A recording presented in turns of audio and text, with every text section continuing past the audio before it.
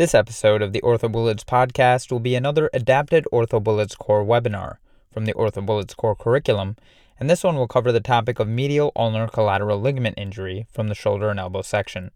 The topic will be reviewed by Dr. Christopher Ahmad, who is Chief of Sports Medicine and Professor of Orthopedic Surgery at Columbia University Medical Center, as well as the head team physician for the New York Yankees. Okay, he's 31. He's right-handed. He felt a pop. It was during a game. He is diagnosed with a rupture of the medial ulnar collateral ligament complex of the elbow. During which phase of overhead throwing did the pitcher most likely sustain this injury? After the ball is released, back part of the elbow extension, after the ball is released. When you're still throwing and your arm is in the back, that's going to be the acceleration phase. So here we are, early acceleration phase. That's where you get the most stress on the ligament. So attenuation or rupture of the ulnar collateral ligament, now we're talking about a very hot topic. It's in the media, it's a very hot topic. Rupture of the ulnar collateral ligament in the elbow leading to valgus instability. It's overhead athletes. More and more kids are getting it, so it's uncommon in the skeletally mature, but you're going to hear more about the younger kids that are getting this problem. And so little leaguer's elbow is really apophysitis that happens. Younger kids don't get ligament tears in general. Acute trauma, often associated with a dislocation. Overuse is microtrauma from the repetitive stress. Late cocking, early acceleration, we just had that question. It can be related to overuse, poor throwing mechanics, using curveballs, as many of you know. And then weaknesses within the kinetic chain. And here's a great one. Dynamic flexor pronator muscles. If you don't have your muscle mass over there, you won't have shielding of the ligament. The muscles can dynamically help the ligament. This, in fact, has been a test question. I've taken the test question, and I like it because I contributed to the research that helped demonstrate that. And it's one of our ways to protect a young athlete, get the medial muscle strong.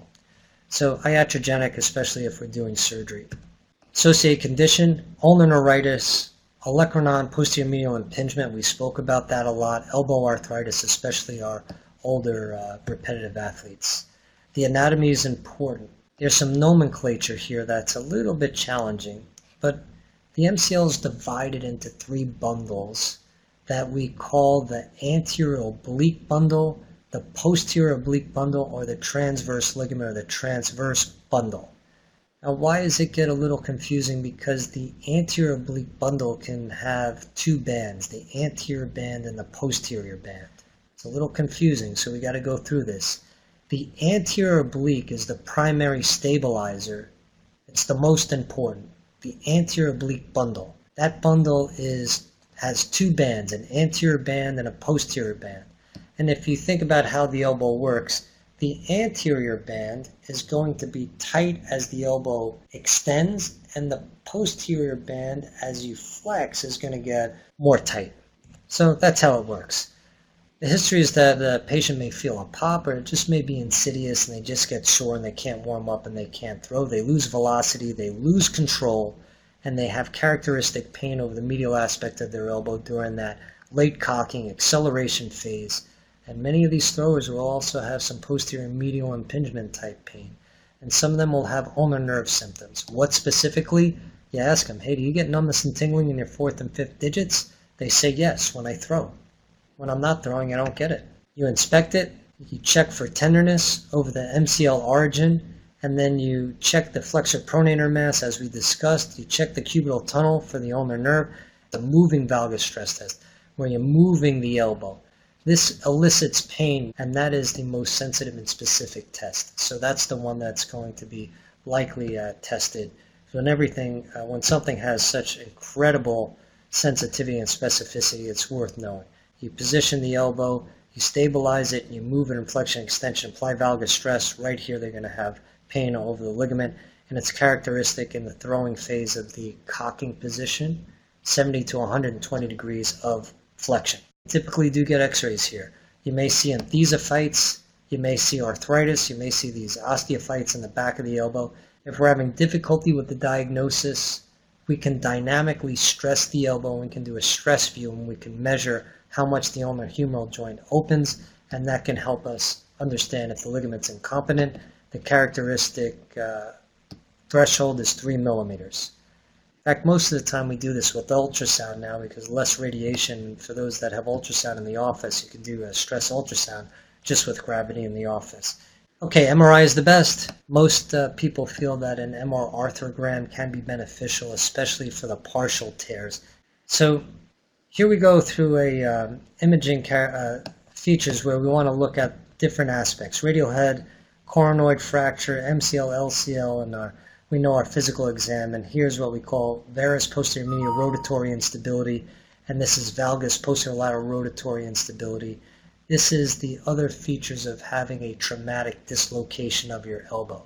So if somebody says they're playing football or they land on their hand and they develop pain, you should check the radial head, coronoid, MCL, LCL, and check it with these physical exam maneuvers, and you'll understand if they have this rotatory instability most consistent with a dislocation.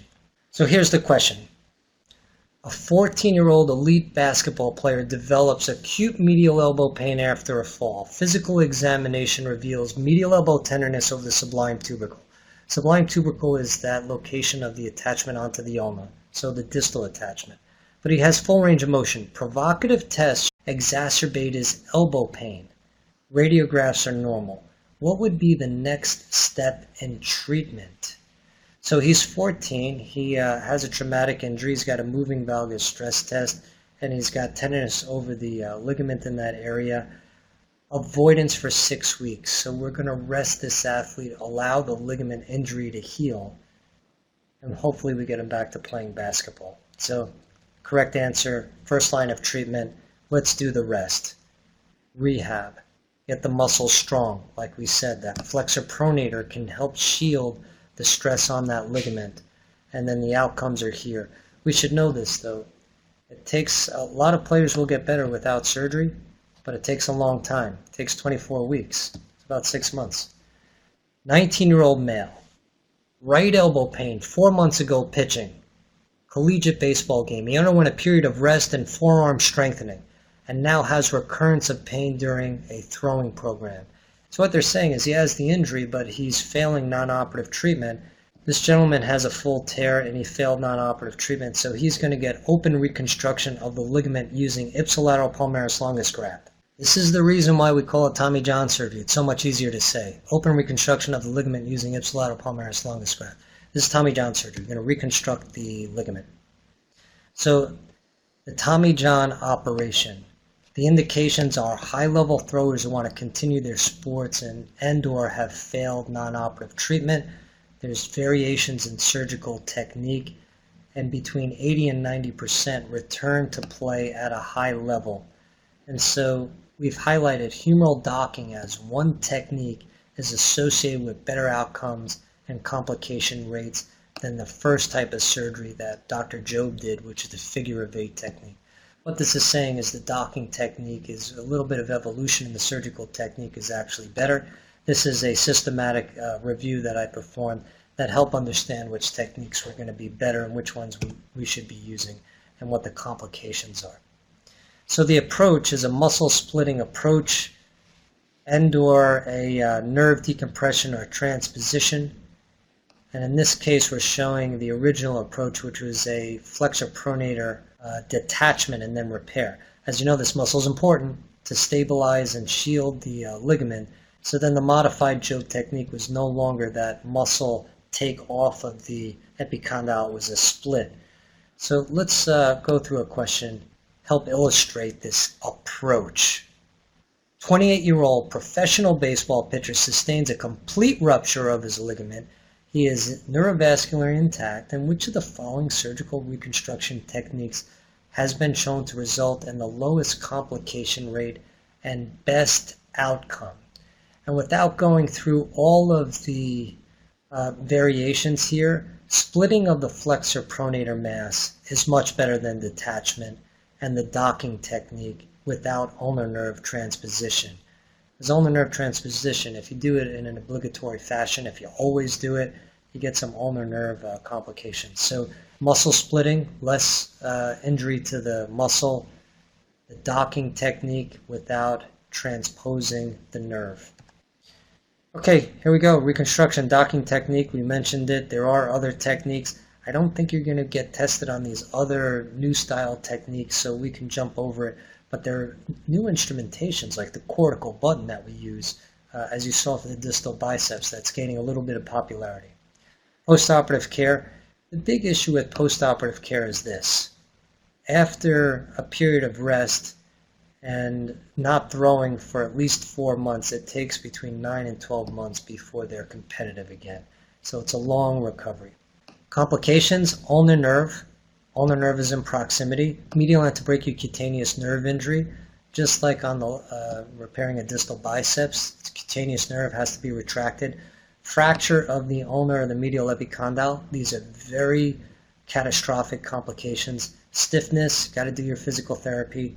But stiffness can still happen. Inability to regain pre-injury level of throwing.